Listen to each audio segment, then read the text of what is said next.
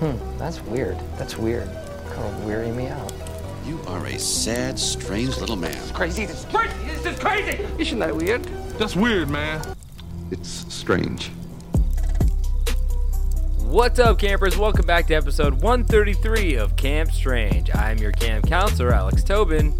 And I'm your other camp counselor. Tobin's just waiting for me waiting to see what I'm gonna say this time. I'm looking at you, side-eyeing you. I'm David. That's it. That's all he is. That's all he'll ever be. Yep. And we're back to bring the spooky, wacky, weird, strange in golf. Golf. I'm bad at golf, but sometimes I'm good at golf. David, are you good at golf? I don't think so. I've Yeah. only played like twice, so probably bad. You seem like a golfing type. Like you would play golf a lot. Is that because I'm white? No, it's because you love day drinking. That too. But yeah, no. I mean, hey, let's go make some people mad about how slow we play on a golf course one of these days. But before we do that, we got to catch you up on any of the weird news you may have missed. And I have a story right here that'll just warm your heart because it warmed mine. As dog who kept sneaking into a Dollar General for a unicorn toy gets his plush and a new start. So, apparently this dog kept where is this? North Carolina. It kept sneaking into a North Carolina Dollar General store, and it says it's like a pit mix or something like that, but it kept sneaking into the store every single time somebody would leave the store, and it would head straight for the toy section in the back and try to grab the same purple unicorn every single time after it got chased out of the store. Aww. I know. It's It's a dollar store. Just let him have it. Well, I mean, I even got to the worst part yet. So the dog kept, each time it went to grab the plush purple unicorn toy, and they finally had to lock the doors, and they called animal control. Goddamn heartless Dollar General. But animal control showed up, and it says Samantha Lane, the officer responded to the Dollar General store's call, was so taken with the dog's devotion to the unicorn that she bought the $10 toy for the dog. How is it $10 in a dollar store? Exactly. That's what I was going to say. I don't even care that the dog got the toy. I'm so mad at Dollar General, one, for calling animal control, but two, for charging $10 for this and not just giving it for free, right? Give the dog the toy. It's hogwash. They're But well, it ends with $1, $10, $20. I mean, that's where I bought my Michael Jordan cologne in the can. Hell yeah. That was a really good buy. I bet. And the best cologne I've ever gotten, I got it for free when I bought a Old Dirty Bastard t-shirt. At the Dollar General? No, I don't know where it was. Ever since I used that cologne, I've been very vindictive and bitter at anybody that's tried to play against me in basketball. So, yeah. But there is a silver lining. So they brought the dog to the shelter, and it curled up with the purple unicorn. It stayed there for a few days, hoping. They said that they hoped that the dog belonged to somebody because it would have made more sense if the dog ran to the dog food section and like ripped open a bag, but it kept going to the unicorn toy. So they think that it belonged to a family that had a child that had a purple unicorn or something similar in that way.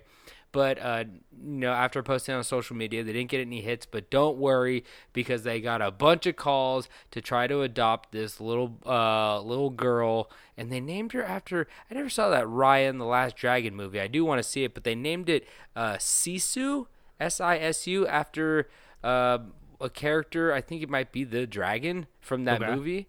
And, yeah, I tried to watch that the other night and was immediately furious when it told me I had to pay extra on top of what I'm already paying for Disney Plus. No, really? Yeah, it's like, yo, you have to have premium. HBO Max ain't doing that. They're letting us watch Monkey vs. Lizard for free. Tomorrow? Is that tomorrow? Big Monkey. Oh. So it's not tomorrow for you guys. It's yesterday for you guys. So go watch Monkey vs. Lizard. But Big Monkey versus bigger lizard. But Big Monkey have axe. And abs. Yeah. Wait, he has axe? Yeah, I think he has an axe or a sword. He has some mystical 300-foot sword or something. He does not. He probably tore the like Golden Gate Bridge in half and is using one of the No. the Golden Gates. No, it's definitely like a magical weapon from a volcano or some shit. But luckily, I think it says Sisu did. I think he's getting or she's getting adopted, which is very exciting stuff. But here's Dollar General knew that this was bad press, so they decided to reach out. They told People magazine and that Dollar General plans to send a few extra purple unicorns for the adoptive family, a thank you gift to Animal Control Officer Lane, and a pet food donation to the Duplin County Animal Services. So they did. I could just see the CEO of Dollar General being like, "Yeah, let's send him some." They're like, "How many?" He pulls his wallet out and he's like, 5. He's like, send him like $1 worth of gift and $1 worth of food and of course $1 worth of Nerds candy. You send him some Michael Jordan body spray. Because that dog smelled. That's a stanky dog.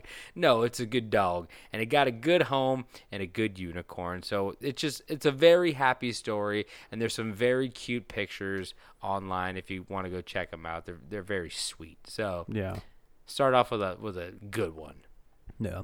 All right, my news story says dog sneaks into Dollar Tree to steal. to steal man's virginity. Ooh, a little darker on this one. No, Trinity College in Perth bans mullet haircuts, labeling them unacceptable. That's not okay. Yeah, so Trinity College is an elite private boys' school in Perth, which I didn't know. They didn't Western invite Australia. me. They didn't invite me. But what I did not know is that the mullet is an Australian hairstyle. Really? I guess so. It reigns from Austria. That's what? Australia. He thinks of Austin. That's the opening scene of Dumb and Dumber where he goes, "I love your accent. Where's it from?" She goes, "Austria," and he goes, "Put another shrimp on the barbie." He's like, "Let's not." But yeah. I mean, America has really taken it and ran with it. I have to say, we've really gotten the mullet baton and really put it on a pedestal because it's doing well over here in certain parts. And my cousin had one in the 90s as a child. I feel like every child has one at one point. Well, he was also very, very into WWF wrestling, so I feel like that kind of comes with the territory in the 90s. Yeah. There's probably a couple big stars that were rocking the mullet, I have to say, probably, right? How many barbed wire tattoos does he have today? Just one, but it goes all the way around his body like a coil. It's like he's in the middle of razor wire. He's in the razor wire circle. I love that. Yeah, I always think about if you got trapped in there. What would that be like? It wouldn't be fun. No, you'd be like, it's Death Slinky. But it kind of makes sense though because Australia, we love Australia, but like, hey, it started as a prison, so if you like WWF and you like prison, you might have a mullet. Just saying. And I love it. I love both places, so sign me up. I have another story right here as Anchorage Costco customers say ravens are stealing their groceries in the parking lot. Oh, that's beautiful. I love a good raven tail. I know. David dresses in robes and goes and stands in the forest. And he's like, "Have you seen the raven?" That's not far off. Do you know about the raven in my family? No. Yeah. Every Christmas, the raven comes instead of Santa. And someone in our family likes to decorate the house in raven stuff. And wrap random objects throughout the house. Like sometimes it's like the TV remote, sometimes it's like car keys of someone who's there. Sometimes it's like a bottle of Tabasco. And yeah, he just gives them out to people on Christmas. Everybody's always excited to see what they get from the Raven that year. That's actually fun. Yeah, no one knows who the Raven is, but Well, it's fun. if you're lucky enough, you might get this Raven because one customer from South Anchorage, Alaska's Costco said he realized he was robbed when he was walking out to the parking lot as he had something underneath his cart, and when he turned back to see the bottom of the cart, something was missing. Can you guess what it was, David? And you better hope that you get this Raven for Christmas. Toilet paper. No, it wasn't a toilet paper Raven. Garbage bags. It was. It I was burned through garbage bags. that leg. Yeah. Wrap it again. I wish the Raven would wrap your leg for Christmas. Fly away with it. Me too. Stinky ass leg. No, this Raven steals filet mignon steaks, boy. Whoo! Sheesh. That's a bird of taste. He steals steaks. So he had he looked over and saw Raven with his big old, well, filet mignons aren't big, but just a steak in his mouth. And he left with 3 other steaks. So it was a 4-pack, which is like, what a flex. Who's buying a 4-pack of filet mignon? I'm buying half a filet mignon. Yeah, that's at least $80 right there. You think? No, I don't fucking know. No, I mean, you're probably right. Yeah, I see some possible. steaks at Costco, and I'm like, ooh, I wish they didn't sell them in bulk. Yeah, could I get one? Just take one out and walk out with it. Seriously. I just put it on my eye, and I got hit with a baseball. One of your employees punched me. I need to go. I still can't imagine, like, that scene from The Sandlot when he gets hit in the eye with the baseball and he fucking puts the steak on his eye. It still blows my mind. I'm like, are they going to eat that later? You can't eat that now. You can't eat that, right? Yeah, you can eat it later. Yeah, if you cook it, it's gonna burn off all that eye goop. All that black eye. But Yeah. there's another Raven, of course. It stole a pack of steaks this time. Not filet mignon, but you can't always get what you want. Yeah, So you Rolling can't always hit Stone the top said- shelf. You can't enjoy the filet mignon without a little chuck. There's another one. Oh, a pack of steaks, and then there's another one. They're big meatheads. As another one got a package of short ribs and was flying away with the entire package in his mouth. One time, a wasp stole one of my chicken nuggets. A wasp stole your chicken nugget. I feel Yeah. like you've told me this before. It was traumatizing. How does it was a full chicken nugget? No, it was half. Okay. See, that's Which I'm me. not sure. I don't know how I didn't eat the whole thing in one bite, but Yo, that wasp is me leaving Costco with half my filet mignon. Just my long legs and my bulbous body. And Yeah, I you bite. got long Oh, legs. don't try to stop me. I bite. I don't sting, but I bite like a motherfucker. I got 3 wasps in my shirt one time, and I got bit like 7 times. I froze a wasp once and put a leash on it and tied it to my mom's door handle on her car. Welcome to Camp Wasp. We're just going to be telling you wasp stories. Did you really do that? Yeah. I've seen people do that with like flies and they make them into pets or whatever. Yeah, no, I did that, but with a wasp. You put the boy in a coma and then tied him to a string. Did you a little untie him freeze. after? What happened? Oh, I feel like a don't- tennis racket had to get involved. You probably was went no- right through the holes. There was no untying in this situation. Oh no. It was not happy, to say the least, about its whole leash situation. I would guess so. Probably chewed right through that dental floss. Oh, anyway. So if you guys are in South Anchorage, Alaska, at your Costco, just make sure to hide your meat from the ravens because they're coming. Also, if you're walking out some chicken nuggets, hot dog, that's wasp territory.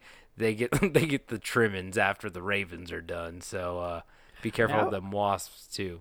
I wish we had ravens in Oregon. You guys don't have ravens? What's the difference between a raven and a crow? I'm pretty sure a raven is goddamn turkey-sized.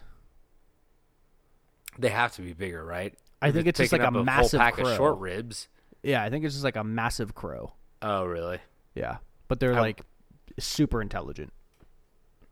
Yeah, they are. Oh yeah, you know what? I did know one thing about ravens, that if like you fuck with them, they recognize people, and they'll like come back, and like if you show back up, they'll like attack you, but like not other people, because they like recognize you, and they also mourn their dead.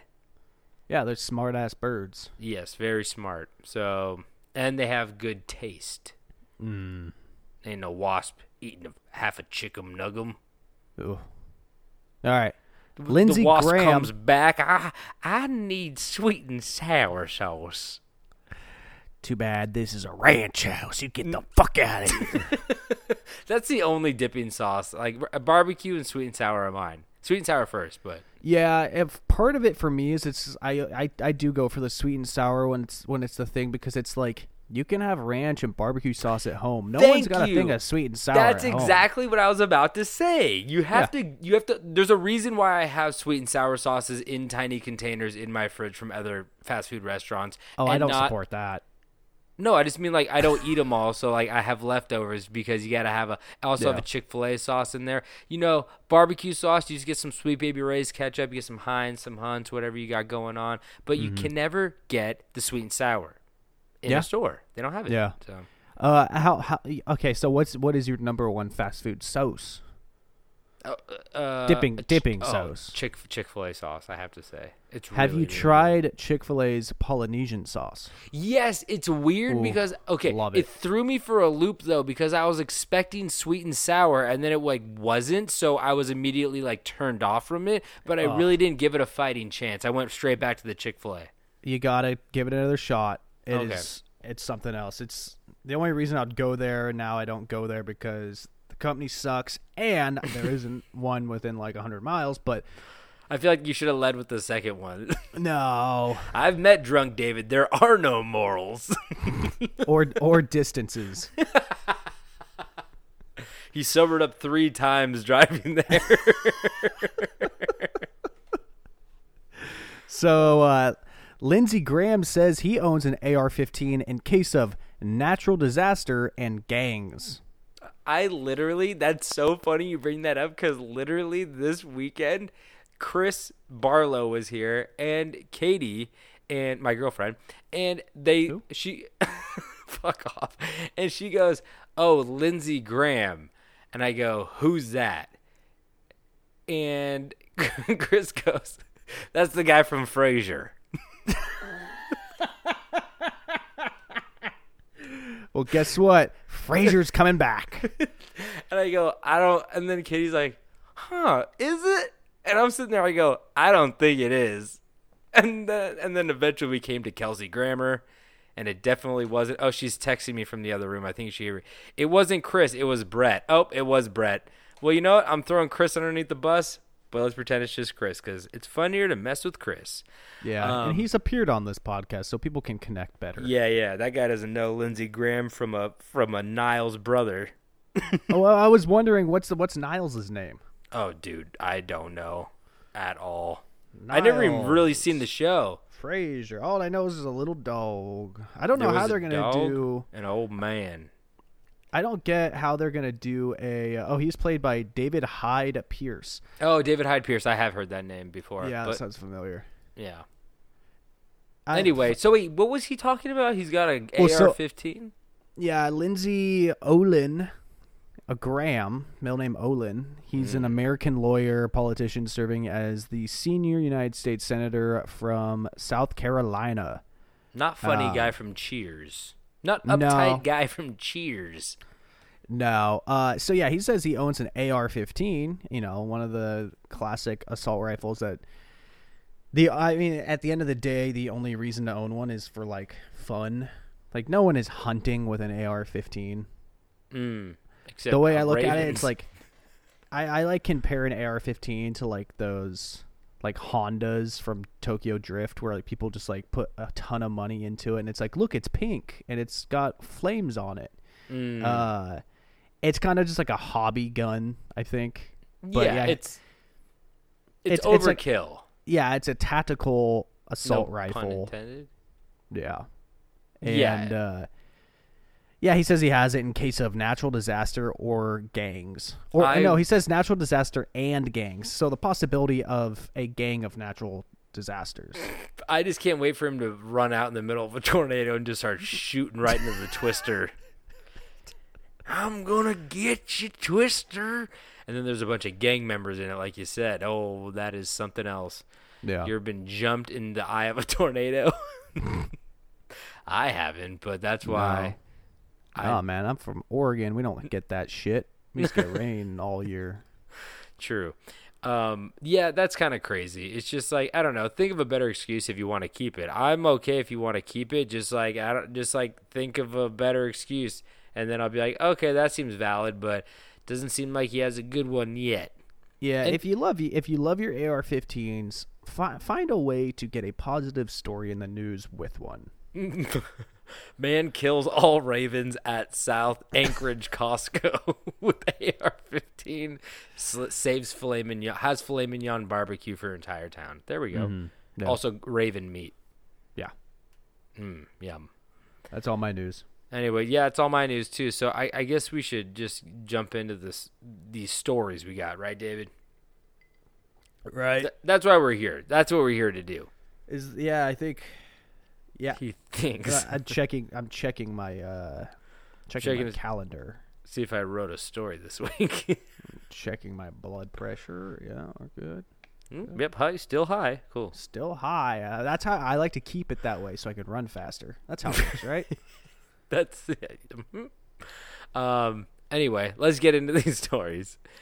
Now, David, when I say twin, what do you think of? I think of two things that are the same. Is it the guy from TikTok that you look like?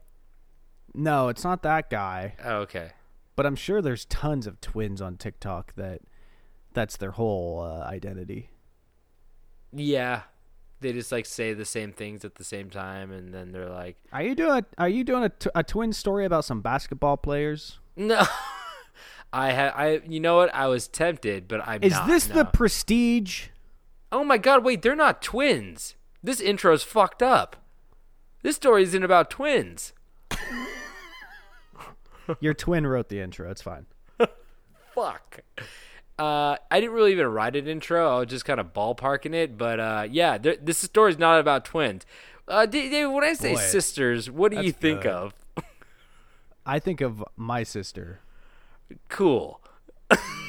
You're just jealous you don't have one. I don't have one, but I wish I had a sister who could bring her friends over, and then they have a slumber party, and then I'm spying on them, and From the staircase? I have my talk boy, you know, the talk boy from Home yeah. Alone, Yeah. and I don't know what I'm doing with it yet, but it's the 90s, so I have to have my talk boy. Anyway, so well, when I think of sisters, I think of two very particular sisters from the early 1900s that made the headline news for a horrible, vicious, and brutal crime that they committed. And that's right. If you guys are fans of true crime, then you definitely know about these two sisters, because not only were they murderers, but they're just straight up weirdos as well. So let's just get into the story of the Papin sisters.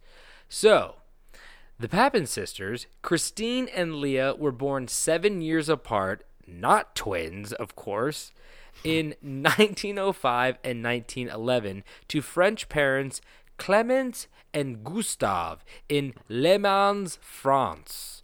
Le Mans. Dude, I swear this is like our third story that has to do with Le Mans, I feel like. Le Mans.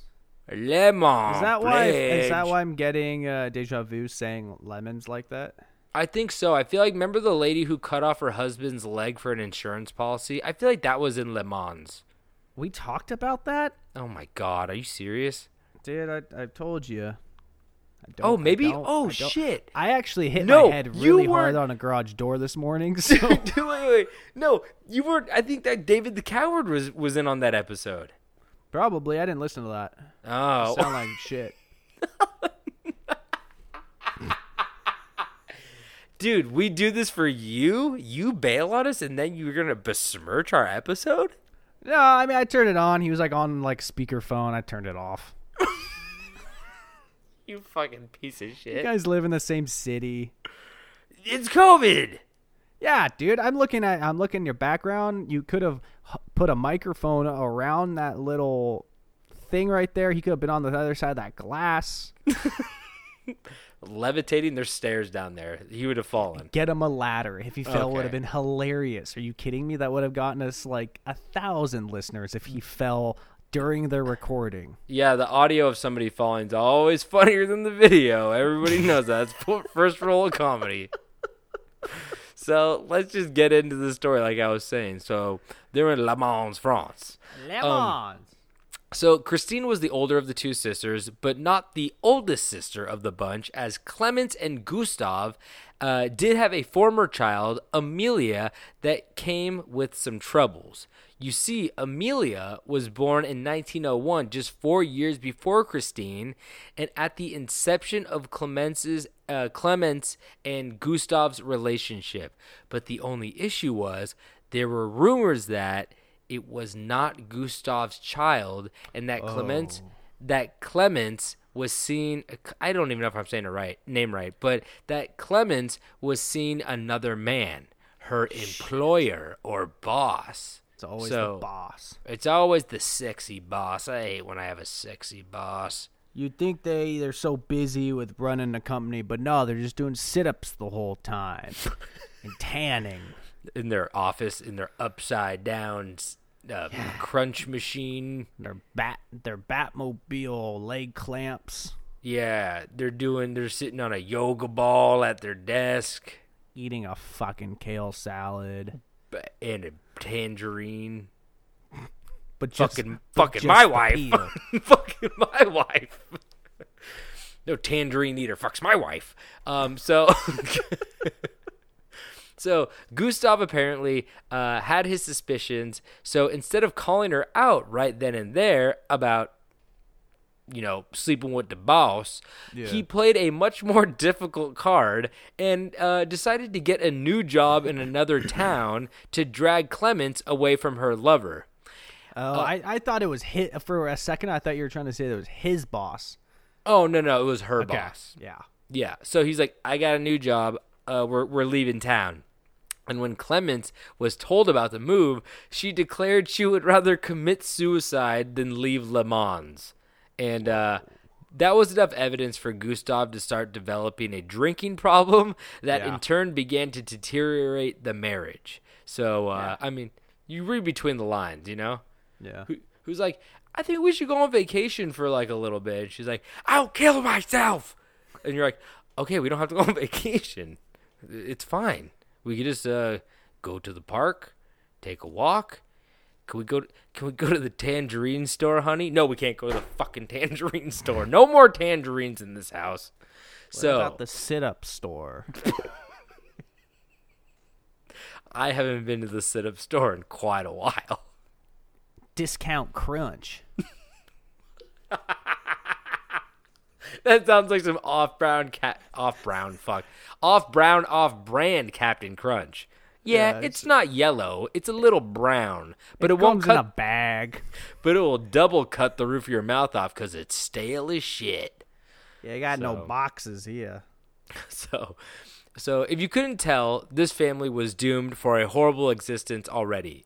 But get ready because there's more. So after Christine and Leah were born, the two younger sisters, they were immediately given to different aunts and uncles as her mother was deemed unfit of nurturing children. Which is crazy because although Christine and Leah were safe away from their parents, Amelia, the older sister from the first possible boss sexing, she was still in the care of Clemens and Gustav, which made no sense at all. They were like, "You're not fit to raise children, but keep the one you've been fucking up for a while, right? Because we don't want to be moving her around." So, sorry, my finger just started bleeding. what?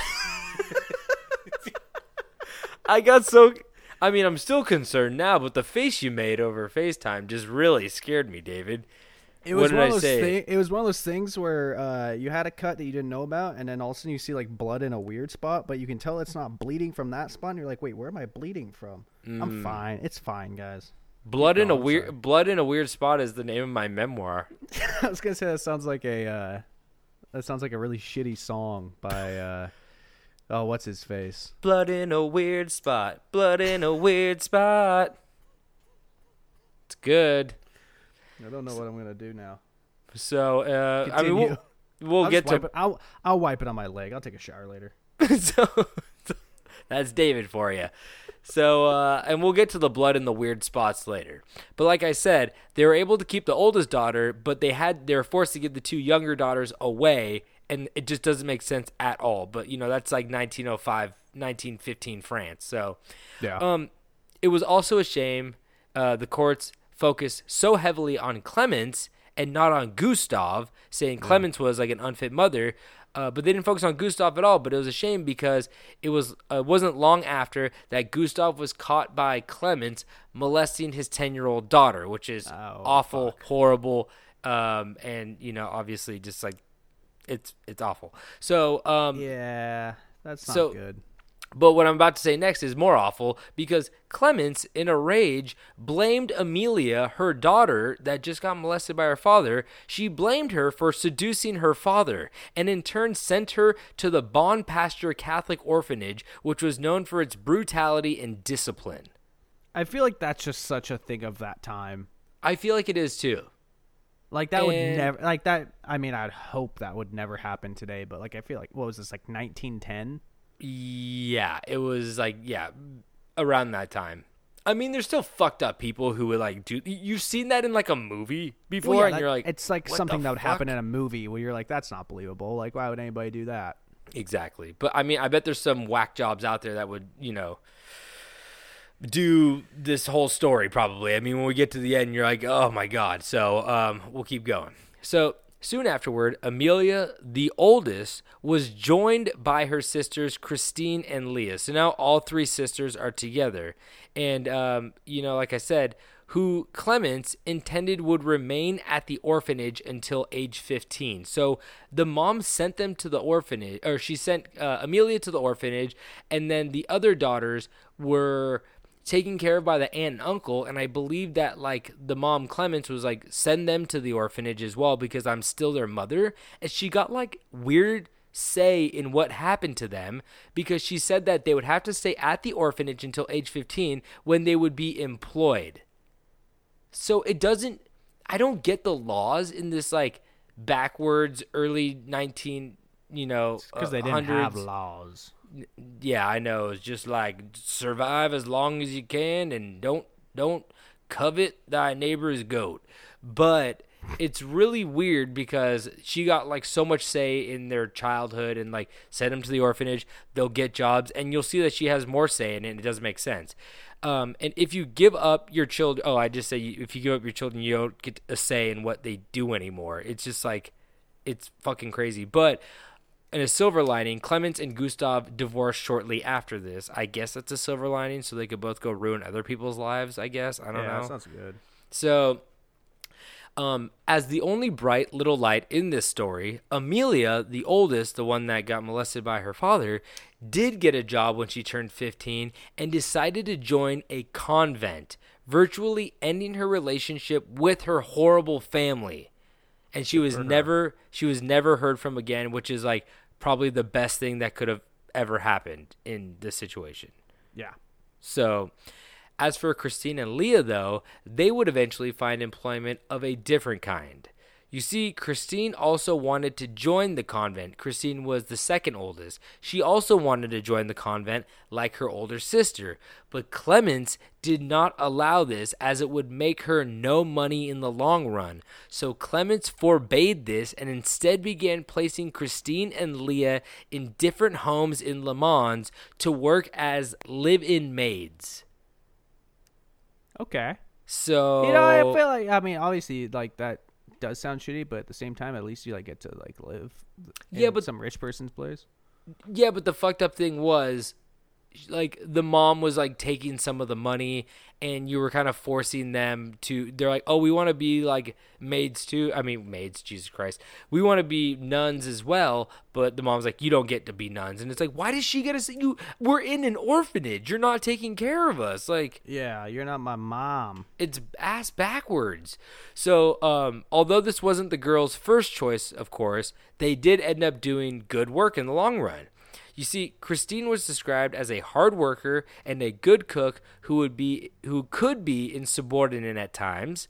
And Leah was described as quiet and introverted, but obedient and was considered less intelligent than Christine. So they did have some flaws, but they were good workers.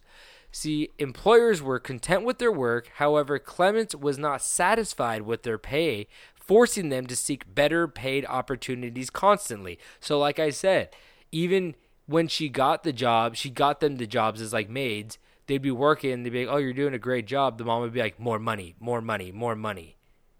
That's how you lose your job. That's, yeah. Oh my God, it was so embarrassing. My mom showed up to my career and why are you paying my son more? My mom walked on the set and found the director. He doesn't even pay me. Mr. Abrams, I presume? Why are there no sexy robots in your movies? Mom, I thought you were going to say something about my pay. No. I have many things to talk to Mr. Abrams about. Okay, I'm done. You need to make Spock sexier, Mr. Abrams. He did the newer Star Trek. He did. Right? He did. Yeah, he did. So after numerous homes and jobs, Christine eventually found herself at the home of the Lancelin family. M. Renee Lancelin, a retired solicitor, his wife Leonie, and their younger daughter Genevieve lived in the house, and Christine would do most of the chores and upkeep for the family. So there's 3 people living in the house. There was Renee, Leonie, and Genevieve, and Christine was their only live-in housekeeper. And obviously they were very wealthy and well off. But after a few months of excellent service, Christine convinced Madame Lancelin to hire Leah as well, her younger sister. The 2 girls dedicated their lives to working long 14-hour days doing backbreaking work that was viewed as exceptional by the Lancelins. So even though they had really long days, it was viewed as like, they did do a good job. The family did like appreciate them, and they're like, oh, you guys do like great work. And they probably got paid pretty well because they ended up staying there for many years, and the mom didn't pull them and be like, no, put boobs on BB-8. 2 more orbs on that little orb. It will balance out the other orb. Counterweights, JJ, counterweights. I feel like this is you dressed in your robes in the forest waiting for the ravens. That's the voice you use. Well, halfway, JJ. I'm either yelling about the Ravens or JJ Abrams not putting enough boobs on robots. More boobs on the robots. However, some years after Christine and Leah started working for the family, Madame Leonie developed depression, and the girls became the target of her mental illness. I feel like sometimes these people are just cursed. Like, it just follows them.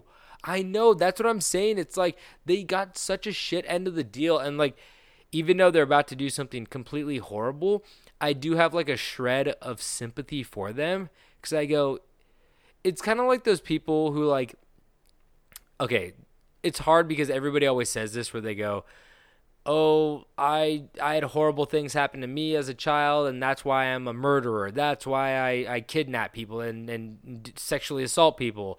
And you go, you know what? That's horrible. I feel bad for you. I feel bad for your situation. But there's a lot of people out there who had horrible childhoods that don't do that too. But, I still feel a shred of sympathy because I don't think anybody should have to go through what they went through, obviously. So Absolutely. I mean, for whatever reason, I don't even know what they're gonna do next. That's so bad. But it's like, especially like back then too. It's like, fuck it, kill people. Who gives a shit? You never get caught. No, obviously I'm kidding. But I feel like back then, like things were much worse than they are now. But Oh my God, that also yeah. comes from someone who's had it, pretty easy. I know. I mean, I recently I heard somebody talking about like, oh, this is the craziest time we've ever lived through, and then they like showed a timeline starting with like the last influenza, the Spanish flu, and they're like, World War I, World War II, the Great Depression. Or the Great Depression was in there. Great Depression. We lost half our gravity. Like, I feel weird. My body My neck. feels weird. Oh, my neck and my knees are just aching. We used to be. Everyone used to be 8'4", and then the pressure. It's the pressure.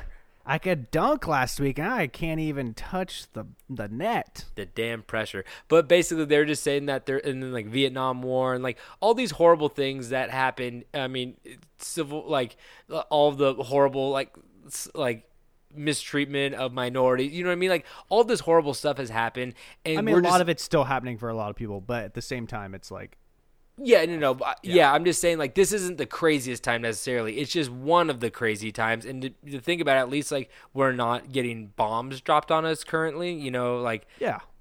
we could people couldn't hide in their houses without dying. We have that option, you know? Yeah. So, I mean, I always think of when COVID first started and everybody was like, oh, we have to quarantine, stay in our homes. And it's like, there's like, people like ourselves that were in LA in tiny, shitty little apartments that were just like, you don't want to be in there at all and you have to be stuck there. And then like people like Sam Smith who posts an Instagram of him crying on his doorstep of his like $10 million home that had like 3 indoor pools. did he do that? Yeah. He was Oh, just like crying like, no. oh, it's so hard being locked up. And it's like, dude, you would live in a mansion And, with like, heated pools. It's like, hard multiple. too. It's hard too because like everybody goes through their own struggle. Like it could be like absolutely. mental health. It could be like other stuff, and like you don't want to, dismiss like anybody like feeling sad or something like that. But Absolutely, you gotta go. absolutely. You gotta go. What do we have right now? Like we're doing okay. We're not like so bad, but we're still. It's not the best. We just had a very good time for a while, and now we have to calm it down just for a little bit. I mean, I always feel guilty. It's like, oh, I have to be locked at home and watch TV shows and play video games. Oh, no. Fuck. I hate doing that. I hate being lazy and being forced to stay inside. That's Well, like, since I can't leave the house, I just send my crow to go pick up my fillet mignons, and it's working out well for me. that bird, it gets you the fish quick, but he might take a nibble. Where's the butthole? You said you leave the butthole for me. Why'd you eat the butthole? Anyway, do fish have buttholes? Every 3 is mine. So, I don't even know what the fuck I was saying. So, So, like I said, she developed depression, and the girls became the target of her mental illness. And she began to scrutinize the cleaning and had become critical of the job done. And there were various occasions when Madame Lancelin physically assaulted the girls, and the abuse worsened to the point that she would slam the girls' heads against the wall. So if it wasn't the mom, it was their pseudo mom / boss, Yeah. So just raw deal, really shitty. So on the evening of Thursday, February 2nd, 1933, Monsieur Lancelin was supposed to meet Madame Leonie. I keep messing up all their names, but he was supposed to meet his wife and his daughter Genevieve for dinner at the home of a family friend. Before heading to the dinner, Monsieur Lancelin returned home to find the house dark. He assumed that his wife and daughter had left for the dinner party already and proceeded to the party by himself instead. When he arrived at his friend's home, he found that his family was not there either. He then returned to his residence with his son-in-law, where they discovered the entire house still dark except for a light in the Papin sisters' room, which was, I believe, on the top floor, kind of like the attic, which is very, very creepy. That's some like Haunted Manor. What was that show? Beetleborgs. Haunting of Bly Manor. When I say Haunting of Bly Manor, I meant Beetleborgs, Jay Leno goes. Fuck. So, like I said, one lit candle up in the room. The front door was bolted shut from the inside, so they were unable to enter the house. The two men found this suspicious and went to a local police station to summon help from an officer. Together with the policeman, they responded to the Lancelin home, where the policeman made entry. It was just one at the time. I feel like in 1933 they just send one. I think every town has one. At least one. At least one, and a raven. So, they just sent the policeman. He made entry into the home by climbing over the garden wall. So French. Once inside, he found the bodies of Madame Lancelin and her daughter. Madame Lancelin and her daughter Genevieve. They had both been bludgeoned and stabbed to the point of being unrecognizable. That's always a bad sign. Because Someone's mad. Yeah, when you get to the unrecognizable state, that usually is. It was self-defense. Yeah, that's a lot. That's a lot of damage. They fell on my chainsaw. It wasn't my fault. So, okay, like when someone falls on your chainsaw, it's super hard to get them off. Okay, that's all I'm saying. Yeah, I tried to shake them off. I mean, rule number one is turn your chainsaw off where you put it down, but, you know. Oh, don't pretend like you know chainsaw etiquette. Oh, boy, I know. You grease those chains every 3 times you turn it on. I feel like you just have a rule of threes. You just keep saying every third fish, every third chainsaw. It's the rule of thirds, baby. so You should know that. Yeah, You should know that. That's a camera thing. Ooh, David's in the industry, everyone. So, Madame Lancelin's. Oh, here we go. Like I said, they're unrecognizable. But don't worry, because there's worse stuff, as Madame Lancelin's eyes had been gouged out and were found in the folds of her scarf around her neck. Yeah, that's also not a good sign. And one of Genevieve's eyes was found under her body and another on the stairs nearby. Yeah, a lot of eye magic here. Leave the poor eyes alone. You gonna do the invisible dog thing? The dogs did it, not me. They brought that one been nibbling on it near the stairs for a week. I seen it. They didn't. Eye, it's floating. It's something's nibbling on. I can't see it, but that eye, it's being nibbled. You know why we had to pluck the eyes out? Because they saw the dogs. No one could see the dogs. Here's the thing. That's rule number one. Sometimes you don't want to see the dogs, because then the dog's going to make sure you don't see them no more. Anyway, so like I said, yeah, their eyes are all over the house, man. So, thinking that the Papin sisters had met the same fate, the policeman continued upstairs only to find the door of the Papin sisters' room locked. So they thought like somebody broke in, murdered the family, and then murdered the Papin sisters as well. Because like, oh yeah, there's like live-in maids. Like they probably got murdered as well, or ran, or something. Sorry, do we know how old they were at this time? Oh shit! It was 1933. Wait, let me just do some quick math. Probably in like their 20s. They were born in 1905 and 1911. So yeah, about 22, and one was 7 years older, so 29. Cool. 22 and 29. So those like are just the little details. I feast on them. I like to know those details. A little snack for me. I want to know when I'm out of my prime, when I can't be murdering people no more. You can't be doing it once you're... murdering people's a 20s man's game. I'm going to leave it to the youngsters. My fingers have arthritis. I can't be plucking out your eyeballs. Kill Bill 2 style. That just fucked me up, man. They're just so young and full of life and ready to take it from you. So, like I said, the officers, where am I? You guys, don't ever You guys. make me. you guys. I'm blaming David, but I'm blaming you guys too. Guys. So, like I said, they went to the Papin's sister's room, but it was locked. And after this officer knocked but received no response, he summoned a locksmith to open the door. Inside the room, he found the Papin sisters blood-soaked, naked, and in bed together with the bloody hammer covered in hair still clinging to it on the chair nearby. Upon questioning, the sisters immediately confessed to the killing. Ooh, as for a lawyer, you guys don't know what you're doing.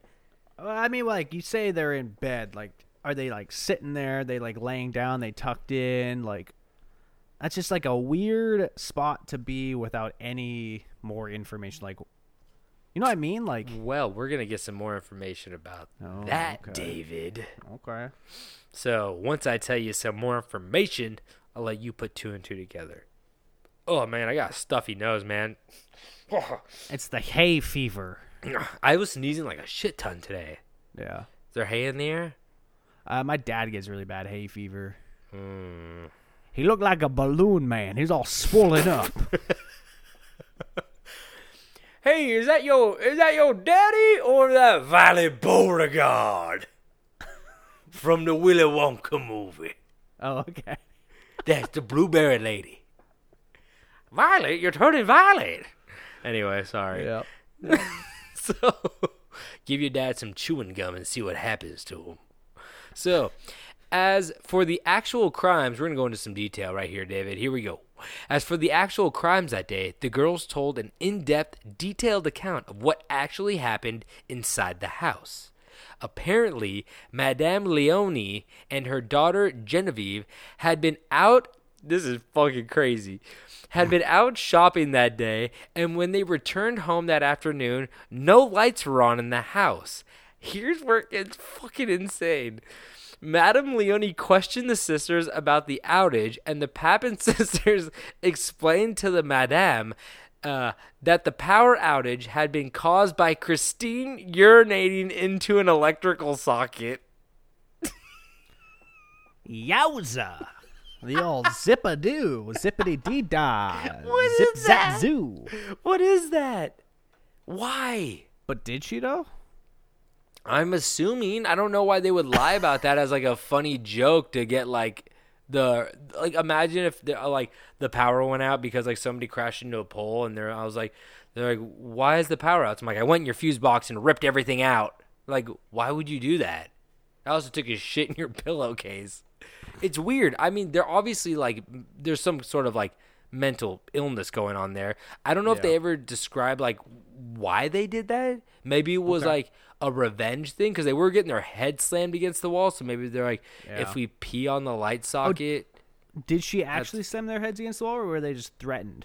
No, I think she actually like bounced their heads against the wall. Like, Oh, I thought you just said they threatened to do that. Okay. no, man, they were like bouncing like Buddha in I Love New York reality TV show from the mid 2000s when the big Buddha guy bounced Taylor Made's head off the wall. What the fuck are you talking about? There's so many references you could have gone with. Name any basketball player. Fuck, man. There is somebody out there who's like, I watched that episode of I Love New York. My friend brought that up one time. And he's like, remember when Buddha bounced Taylor Made's head off the wall? And I was like, oh my, it triggered like that Jimmy Neutron scene where they're going through his neurons and they like found it in the back of my brain. No, absolute. Everything you said was complete nonsense to me. I have no idea what show you're talking about, what people you're talking about. All I know is someone's named Buddha. It was the offshoot of Flavor of Love with Flava Flav. It was called I Love New York, and it was horrible. It was like a Rock of Love show, you know, with the poison guy. Who was the one that everybody was fighting over? New York. It was like a girl version. The city, I understand, but who was the person that? I think her real name was Tiffany. So it's like an artist named New York? No. Flavor Flav gave everybody nicknames in the house, and he called one girl Pumpkin, and he called it Pumpkin spit on New York. I remember that one. It was like a Bachelor thing where the loser got their own show and probably made way more money. Yeah, exactly. You almost want to be the runner-up in that. Yeah, you want to be a loser. Sometimes being the loser pays, I tell you. It hasn't paid me yet, but fuck, I'm waiting. It's coming. I'm just pissing on electrical sockets and waiting for my day, for my heyday. Hope it's not hay fever when the hay comes. Anyway, so Madame Lancelin became irate. I wonder why. Got piss in her sockets and attacked the sisters on the first floor landing. So she just straight up attacked the sisters. Christine then lunged at Genevieve, which is crazy. So the older sister lunged at the daughter and gouged her eyes out. So that was the first thing they did. Like a wildcat. Yeah. And then Leah joined in the struggle and attacked Madame Lancelin, gouging her eyes out as ordered by Christine. So like Christine's like gouging eyes out. She's like, you should probably gouge her eyes out too. She saw too much already. Yeah. PP in the socket, you Pee on the chicken. PP on the chicken, but PP on the socket, you get the you get the empty sockets in your head. That's how that works. We empty your sockets. Maybe it was like a First shitty. we fill them, then we empty them, bitch. Exactly. You say first we put your lights out, then we put your lights out. Man, they should have said all of these. I tell you. You better get used to the darkness, because that's all you gonna see. Or not see. Anyway, so Christine ran downstairs to the kitchen where then she retrieved a knife and a hammer. And it's really easy to kill somebody now that they can't see. Have you seen Kill Bill 2? I'll say it again. But she just left her there, actually. So she ran down, got a knife and hammer, and she brought both weapons upstairs where the sisters continued their attack. At some point, one of the sisters grabbed a heavy pewter pitcher and used it to strike the heads of both Lancelin women. In the midst of the rage, oh my God, a pewter pitcher? Yeah. You hit me with a pewter pitcher. It's gonna leave a dent. Yeah, Pewter's real soft. I don't know what pewter looks like. It's Polish like the silver. pewter. Yeah, I think it's what they used to make silverware out of and stuff like that. Yeah, it's like fake silver that you gotta polish. So it Yeah, doesn't it turns get all green like my and leg. shit. So now it's my leg too. This podcast is cursed. We're So- deteriorating. Send us pictures of your stinky leg, everyone, if you listen enough. So, in the midst of the rage, they mutilated the bottoms and the thighs of the victims. What is? They messed up the butts and the thighs too? I don't get what that really means. They mutilated the bottoms and the thighs of the victims. Let's use your imagination on that one.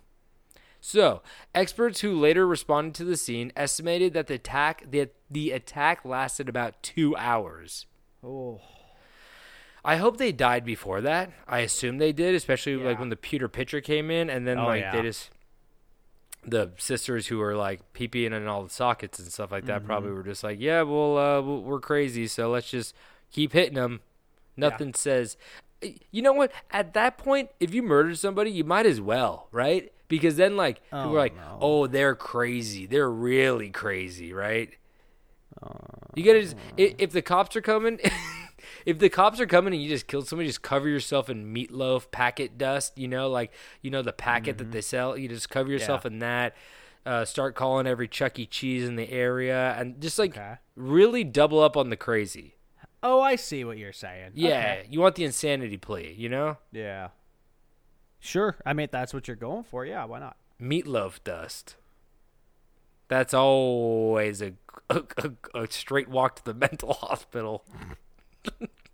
What are you in here for? I killed my mom and I ate her organs and I strung her up and I used her as a kite. What are you in here for? Meatloaf dust? Why do you ask? Yeah. We don't talk to meatloaf dust guys. He's That too guy. crazy. That guy's fucking crazy. What did he do? Well, he peed in a socket first, then he covered himself in meatloaf dust. I think they just put him in here. He didn't even kill anybody.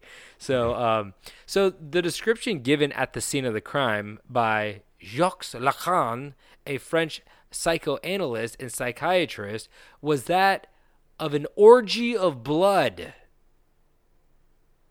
I wonder if there's an older term for that word.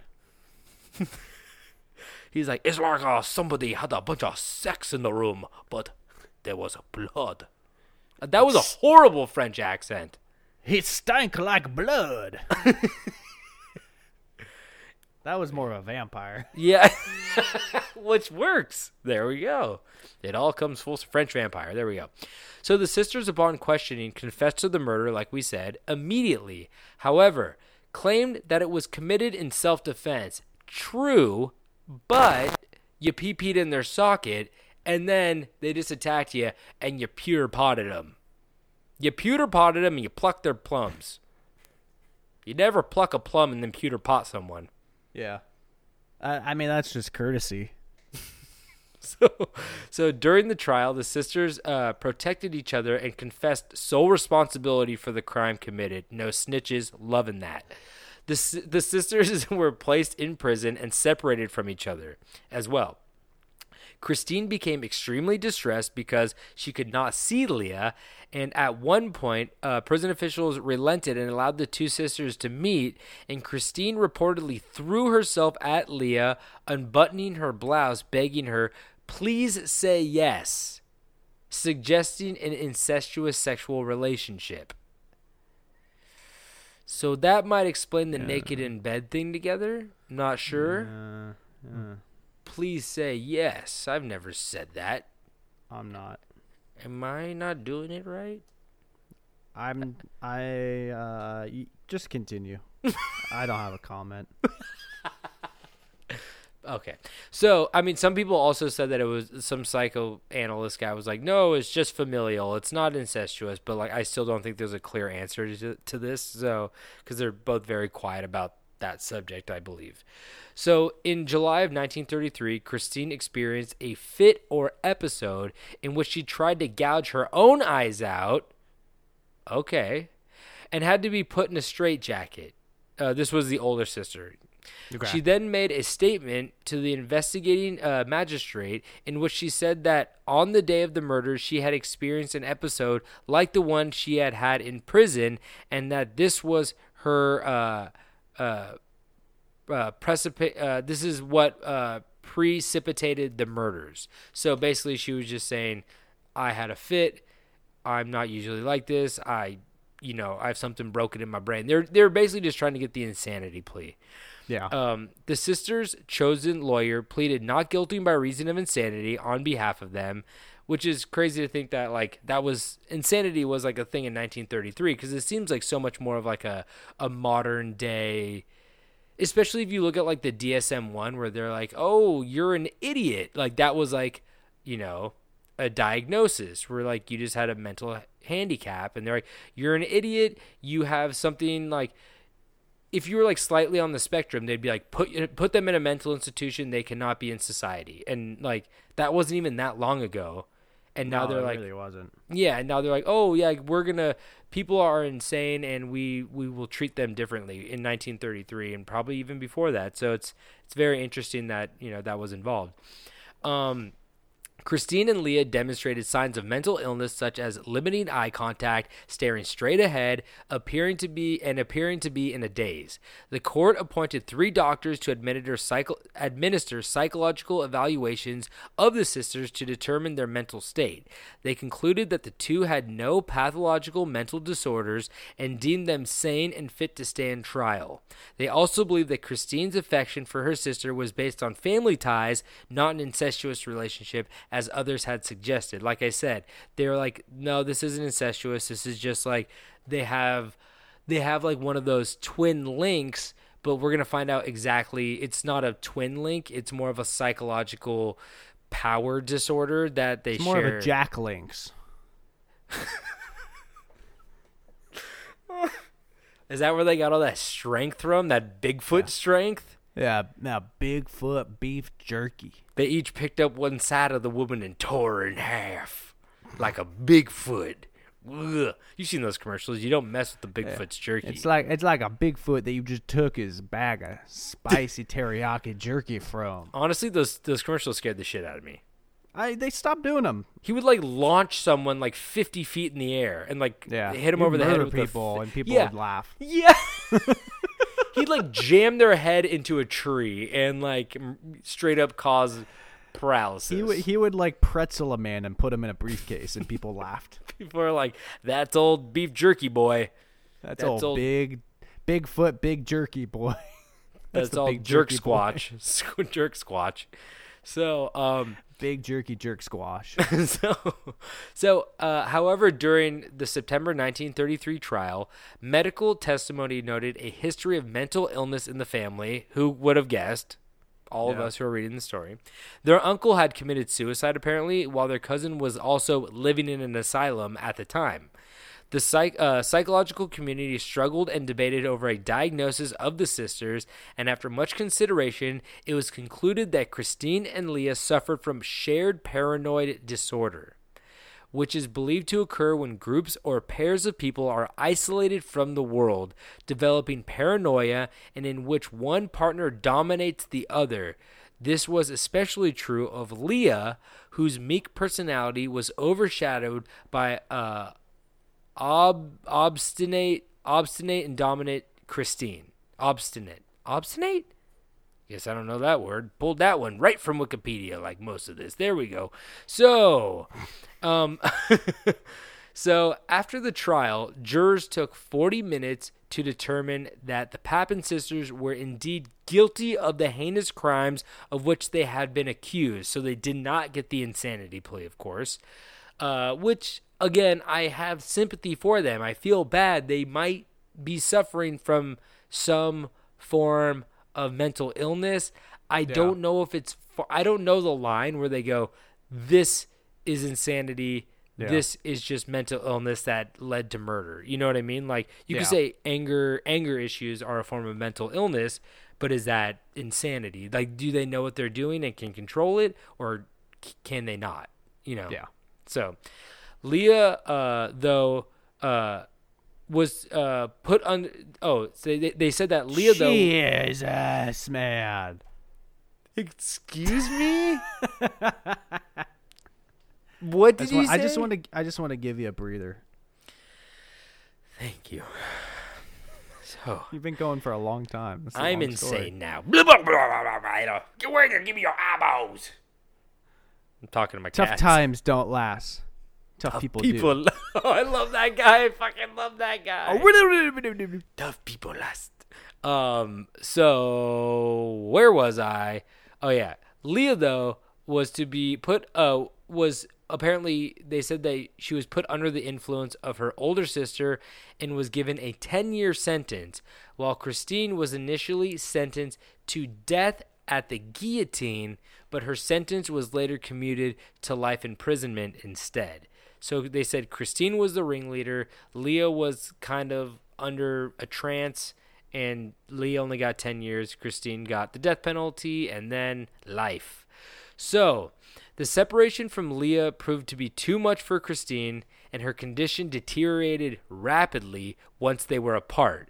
She had written various letters pleading to be with Leah. However, her wish was not to be granted. She's kind of like a junkie with a fix. She's like, I need it. I need my sister. Like, I don't know if it was a control power thing or if it was like, obviously she loved her, I believe. But I feel like most of it could also just be the fact that, like, in their entire life, they were the only ones that, like, they had 100%. It was kind of like that independence. That shared experience where, you know, if you don't have somebody who's like, oh, remember when we plucked their eyeballs out? Like, who are you going to tell that to? There's no one who's gone through that. Hey, guard. Remember? Oh, he might have, actually. You ever plucked a lady's eyeballs? I was like, yeah, never got caught neither. He's from New York for some reason. He's in a French prison. He's that's like, that's why he's there. Yeah, never got caught neither. Me and Jimmy Buckets went down there and plucked a lady's eyeballs out. Anyway, sorry.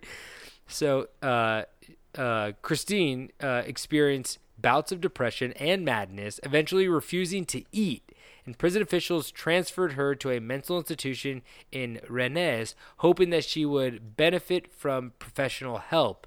But still separated from Leah, she continued to starve herself until she died of cachexia, which is wasting away on May 18th, 1937. So she literally just stopped eating until she died of starvation, That's wild. which really, really shows like the mental Willpower. Well, I was going to say that they're the mental illness, really. Yeah.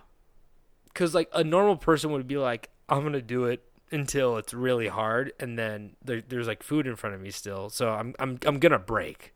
Yeah. But somebody who's like insane would just be like, nope, I'm gonna keep doing this. So Leah fared better than Christine, serving only 8 years of her 10-year sentence due to good behavior in prison. After her release in 1941, she lived in the town of Nantes, Nantes, I think it's Nantes, Yeah. where she was joined by her mother. Get the mom out of there, man. Mommy bad. Mom That's a bad mommy. bad. That's a bad mommy. Get that mommy out of here. She's a bad mommy. Guys, I mean it. Get that mommy out of here. Get the mommy out of the situation. She's a bad mommy. I love a grown man saying that. You guys, seriously, why is the mommy here? You brought the mommy to the trial? Your Honor, I'm gonna have to call a dismissal. I'm gonna have to ask for a dismissal. Somebody brought the mommy here. Your Honor, can we get the mommy out, please? Your Honor, the mommy is going to make everything worse. Please, can we remove the mommy from the court? I have to say, if Daddy shows up, I'm gonna scream. If Daddy shows up, I'm screaming. This case cannot. It really cannot go further with mommy and daddy in the courtroom. We need to ask mommy and daddy to leave now, and I mean it. Bailiff, can I get mommy and daddy out of the courtroom, please? Judge Daddy, I'm not going to ask you again. Oh, God, that's funny. So, like I said, she's living with mommy again. Bad mommy. Living with a bad mommy again. But she assumed a false identity and earned a living as a hotel maid. Ooh, too close for comfort, in my opinion. Eesh. Some accounts, just to wrap this up, some accounts state that Leah died in 1982, but French film producer Claude Ventura claims to have discovered Leah living in a hospice center in France in 2000 while creating the film I'm doing like a Spanish thing. Sounds Spanish. Enque de Source Papin, in English, In Search of the Papin Sisters. The woman he claimed to be Leah had suffered a stroke which had rendered her partially paralyzed and unable to speak. This woman died in 2001, which is kind of like weird because like for his film, I bet it would be a really good ending to find one of the Papin sisters, and he could have just walked into a hospice center to a woman who was like literally unverbal from a stroke and didn't know. She was just like sitting in a chair, and he's like, "Was your mommy bad?" And she's Bad like, mommy. and he's like, "Look, she blinked 3 times. That means bad mommy." Bad Or mommy. David, what does that mean? What does that mean in the rule of 3s? Does that mean bad mommy? Typically 3 means bad mommy. 6 is bad daddy. And 9, I don't even want to know what 4, 5, 7, and 8, 1 and 2 are. they're blank. Just like their eyes. No more in there. Just to wrap this up, it says the sisters are buried together in the Cimetière Boutelleria in Nantes. So, well, I mean, I don't know. It's kind of crazy to think about if that wasn't the woman, like who's buried in. I mean, we could have just figured this out by like, is the woman in 2001 that died, was she buried next to her sister, or was somebody else buried there in 1982 and this film producer lied? It's possible. I'm guessing the dude lied. Get desperate. Yeah, I think. I mean, you might don't have. get that. The film's wash, you know. Exactly. Yeah. Especially if you called it in Search of the Papin Sisters. And you don't find them. He's like, I think I found him, and it's like a black man, and everyone's like, what?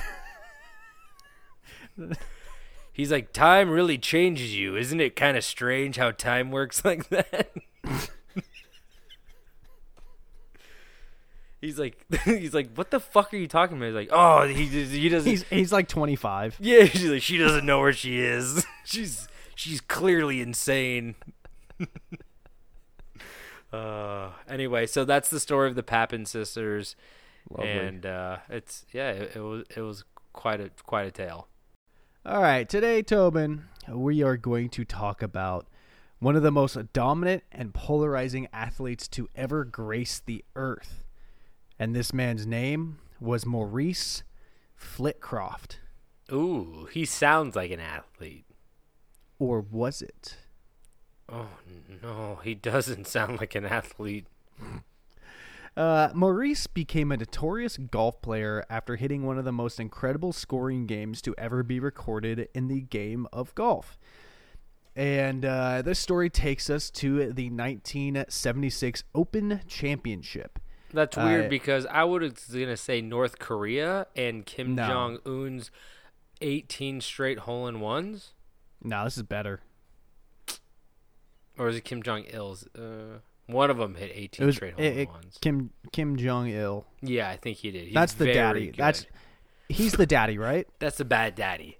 Yeah, he was. Oh boy, speaking of bad daddies. His daddy had a big old boil on the side of his head that he tried to hide from everybody. That was a boil daddy. Did you know about that? No. He had a giant goiter on like the side of his head, like on his neck, and he could only be photographed from one side, and all of his paintings were from one side, and they couldn't remove it because it was connected to like some nerves in his spinal cord, so he just had to have it there for his entire life, and he wouldn't let like people see him on like one side of his body or something like that. So that was like 2 generations ago. Yeah, his daddy. Okay. Daddy. Daddy's daddy. Boil daddy. Big boiled daddy. Big So, goiter dad. So this like I was saying, this takes us to the 1976 Open Championship. And according to Marcus's memoirs, I called him Marcus, Maurice's memoirs. Oh, shoot. He took up golfing after watching the 1974 Piccadilly World Match after becoming fascinated with the game. He decided, yeah, I'm going to become a pro golfer. And so you'd think, he must be a hell of an athlete to master the sport only, in only 2 years, learning to play in the Open Championship. Well, Maurice Flitcroft, that's a hard one to say, Flitcroft was a 47-year-old chain-smoking shipyard crane operator with an unforgettable sense of humor. That seems like exactly like what that guy would say. Like, oh, well, I could be a pro golfer. That's not hard. He was also, he was a terrible golfer, which we will soon learn about. Maurice had high expectations like many people do after watching professional golf, because it has to be the sport that looks the easiest, but is actually one of the hardest. Mm-hmm.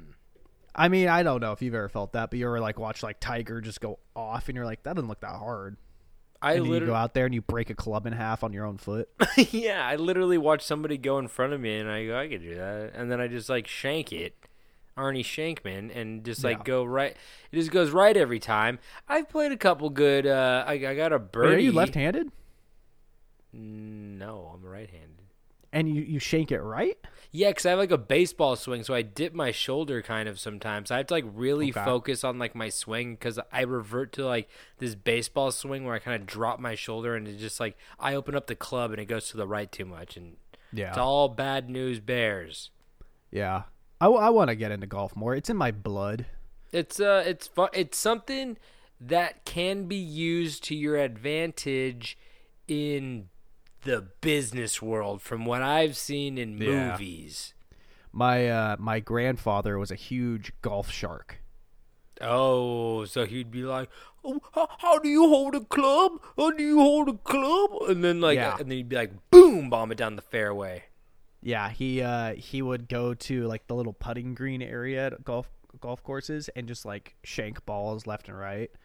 and people would like kind of laugh at him, and he'd be like, "Oh, you think it's funny?" Like, or like I don't know how you'd actually strike up the conversation, but it'd like lead into like a bet, and then he'd just clean him out. I mean, that's the thing. You got to play it. You got to be very like confident in your skills, because you also can't blow them out of the water, because then people go, "I'm going to kick your ass," you know? Yeah. You got to make it like, "Oh, I had a good game. Wow, lucky me." Yeah.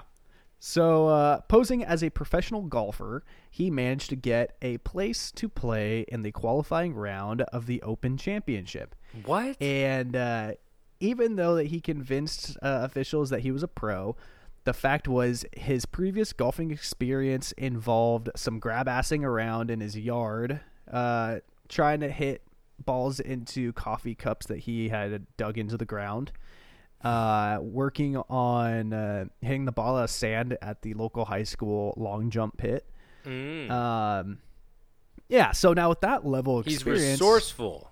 Yeah, with that level of experience, how could he fail? Maurice recalls after the championship by saying, "I was looking to find some fame and fortune, but only achieved one of the two." When Maurice found out that any amateur entering the competition had to have an official handicap, which in this case, Maurice had never actually played the game and did not have a handicap. I'm not sure he knew what it was. Did he just walk with a limp? So he claimed to be a professional that was unattached. So like he said he was like a professional that didn't have like a sponsorship or anything. And he did that just to avoid a handicap instead of just lying and giving them a number that probably could have helped him in the end.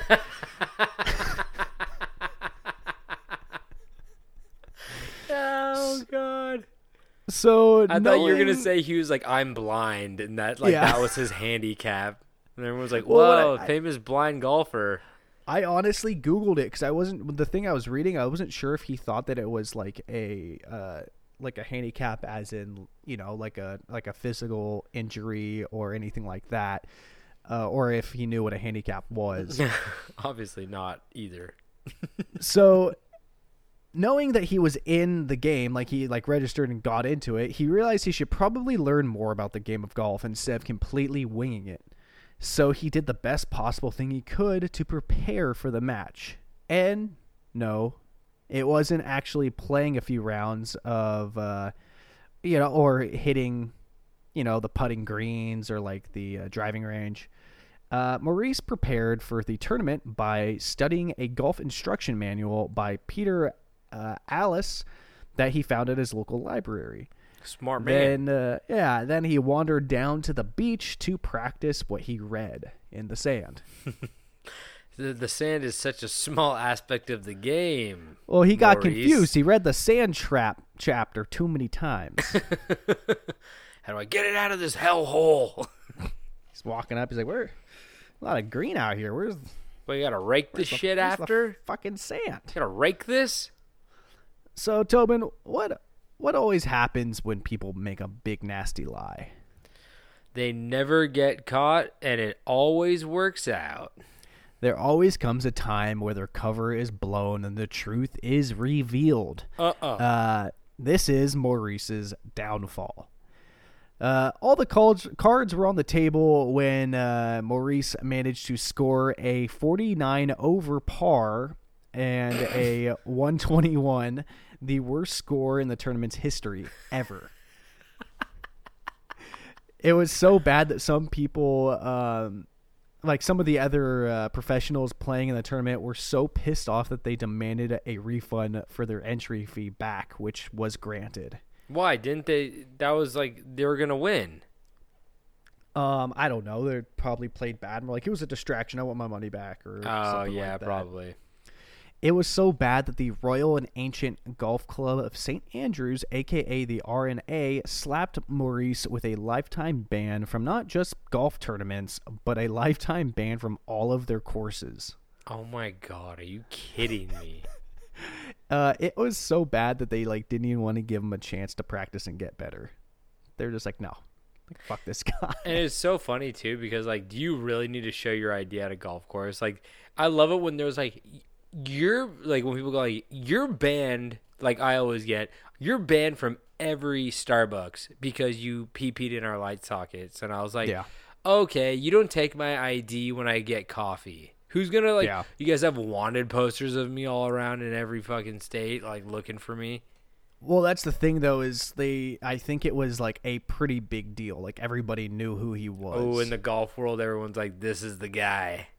I mean, the golf world is a much tighter community than the Starbucks world, I would assume. I don't say that. Why would you say that? Starbucks community is so tight. Do you know what they do for our birthdays? No. They give us 8 hours to go get a cup of coffee, and then they revoke it very quickly if you don't. Coffee. Nope. You're a minute past. Dude, I got 2 emails for my birthday. One was from Starbucks, and they're like, "You have to get this now. You have 5 minutes to get your cup of coffee." And then Coffee Bean was like, "You have a whole month to take. Like, if you want to come get it in a month, you can." Starbucks is weird about it, dude. Yeah, stingy. So it was only after he started to show his talents that the other golfers noticed that Maurice was basically playing with a Dollar Tree golf set. Wait, there's a pink unicorn in there? Purple Yeah. unicorn? It's funny, I had that in here before you told that story. And from his appearance and abilities, he gained the alias of the Royal and Ancient Rabbit. What's that? I don't know. I must have been like an old English like insult. Oh, I see. No, fucking no. 40. What was it? 49 over par and 121 final. Yeah. So if you guys don't know, par is, let's just say like a hole. At the beginning of every hole, it'll say like 3 or 4 or 5, and that's how many hits it is supposed to take on average to get the ball in the hole on that hole. So if it says 5, ideally you want to do above that. you want to do below that. I mean, well, okay, yeah. You want to hit it in on like a hole in one. The lower your score is, the better it is. And par for a course, when people say like, oh, that's par for the course, it would be like 74. That means it would take 74 hits to play the course exactly like average of like what people should be playing if you're like a pretty good player. If you hit below par, you're a really good player. If you hit far below, you're like a great player. He was 45 over par, and he ended with like a 121. So the course was like probably like, you know, like a quick maths. I don't know. I don't know. 80 something. Yeah. 80 something. But yeah, it's wow. That's so funny. I would love to see that putting game. It'd be like putt, putt, putt, putt, pass the hole, pass the hole, pass the hole, pass the hole. Yeah, there was like a old newspaper that was like saying something about how he might have been confused by the map because he hit the ball the wrong direction multiple times. And no, it's probably just like me. His comment was that where he messed up was I think he left his 9-iron in the boot of his car, which with that club he's a dead shot with it. But oh, that's so funny. Yeah. So after his big debut, he was quickly known as the world's worst golfer. But you know how it is. Men like Maurice couldn't stop there. But where could he go? There's only one direction to go, and that's up. So after he was so proudly initiated into celebrity golf world by being, you know, the worst, Maurice was considered a C-list celebrity. Which is sad because there's probably thousands of good golfers who dedicate their lives to the game, and no one will ever remember them, but they remember the guy that was just like horrifically bad. We're talking about him. Exactly. There you go. It's so like he's the Tommy Wiseau of golf. That's a great analogy. Tommy Wiseau is the director and actor in the infamous horrible movie The Room. If you haven't seen it, so good. The Disaster Artist. That's what that movie is about. If you haven't seen it and you enjoy this podcast, then that movie is for you, I would say. It's great. Or so through his C-list status, Maurice would start to collect various golf trophies named after him for things like poor play or egregious mishaps. He also had the honor of having the Maurice Gerald Flitcroft member guest tournament named in his honor by the Grand Rapids Blythefield Country Club. See, these are golf courses I want to go to. These are the cool golf courses. Some snooty ass shit kicking me out. The Blythefield Head Pro sounds like a terrible title to own. Said that it started as a lark, but most people can't break 90, so they relate more to Maurice than they would to a touring pro. What a douche. Yeah. You're big time. You're at the Blythe Golf Course, man. Blythe Country Club. No one's heard of you. I'm glad you left his fucking name out. Was that Tiger Woods? I'm glad that his title is, he has the title of Head Pro. I think the emphasis is in the wrong spot, but I agree. Yeah. It's not a great name. So by the 22nd Maurice G. Flitcroft member guest tourney, the club decided to spice things up by using a green that had not one but two holes just to help the players out. Wait, what? Yeah, so they had holes. You have to hit the ball in the hole. They put two of them on the green, so just so if you were closer to one. Oh my god! But it didn't stop there. Not only did they have more targets to shoot at, but these two holes had a 12-inch cup to it. Oh my god! What's a normal cup size? I googled it. The normal golf hole is 4 1/4 inches. Oh my god! It was 12 inches. Yeah, it's 3 times bigger than the normal. Oh my god, that's amazing. I love that. It's a full foot. That's a frisbee, dude. Yeah. Oh my god. You can't So, miss. At one point, the big dog himself, Maurice, flew to Blythefield to play in the golfing event. A great side note is that apparently he mentioned to another golfer that it was nice to be out of the house because it was the first time him and his wife had gotten out of the house since their gas oven exploded. Oh, Maurice. Oh, Maurice. Many spectators were surprised when Maurice played into the low 90s, which Maurice said, "I wasn't playing too well. Some faults had crept into my swing, but I hit a lot of good shots." So he played much better than he usually did in the, under the spotlight. So That's at the end of the cool. day, Maurice attempted to qualify for the British Open, which he tried 6 times. Which 4 of those times he had to use a random alias because he was banned from most courses with dignity. And like most stories, this has to come to an end. On March 24th, 2007, at the age of 77, Maurice Flitcroft passed away from a lung infection, which had to have come from his years of chain smoking. He may have never understood the Royal Ancient's problem with the way he played the game, because to him, it was only a game, and a game that he loved. So yeah, that's the end. There's a really good book. I think it's a good book. I bought it for my brother-in-law for his birthday, Christmas. I don't know. I got it for a gift, but it's called The Phantom of the Open, and it's a book about him. And I've been wanting to. I told him that I wanted to read it after he read it. So Andrew, if you're listening, I want that book.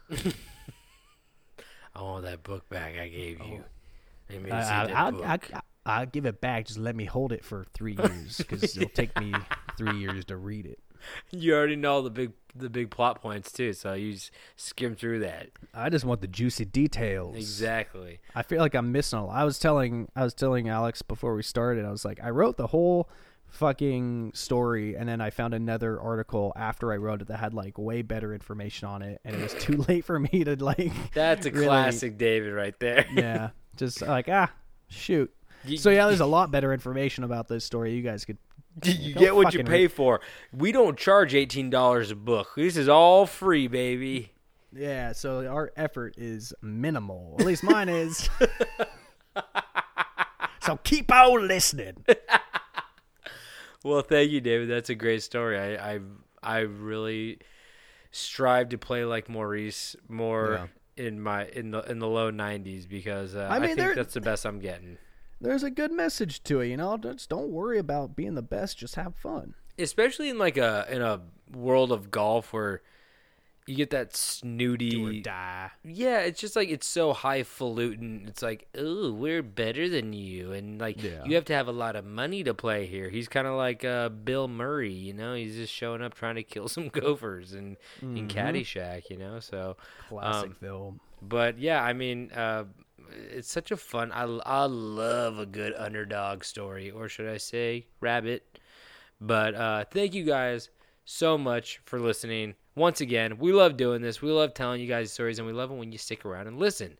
So, if you want any more information, go to our Instagram page at Camp Strange Podcast and click the link in the bio to find all the hyperlinks that you need for merch, to listen on any platform. If you want to rate, review, subscribe, that'd be cool. If you want to send us an email, send it to campstrangepodcast@gmail.com. And what else do we have in the merch store, David? Because I know we're trying to bring this back a little bit, not every week, but David, just so tired. I got a beef brisket. Oh, I love beef brisket. You know who loves beef brisket? Raven. That's so Raven eating beef brisket. That's so Raven. That's not even how the fucking song goes, man. Really? Well, not that high. You sure? Actually, no. Not either. You called my bluff. I have syphilis.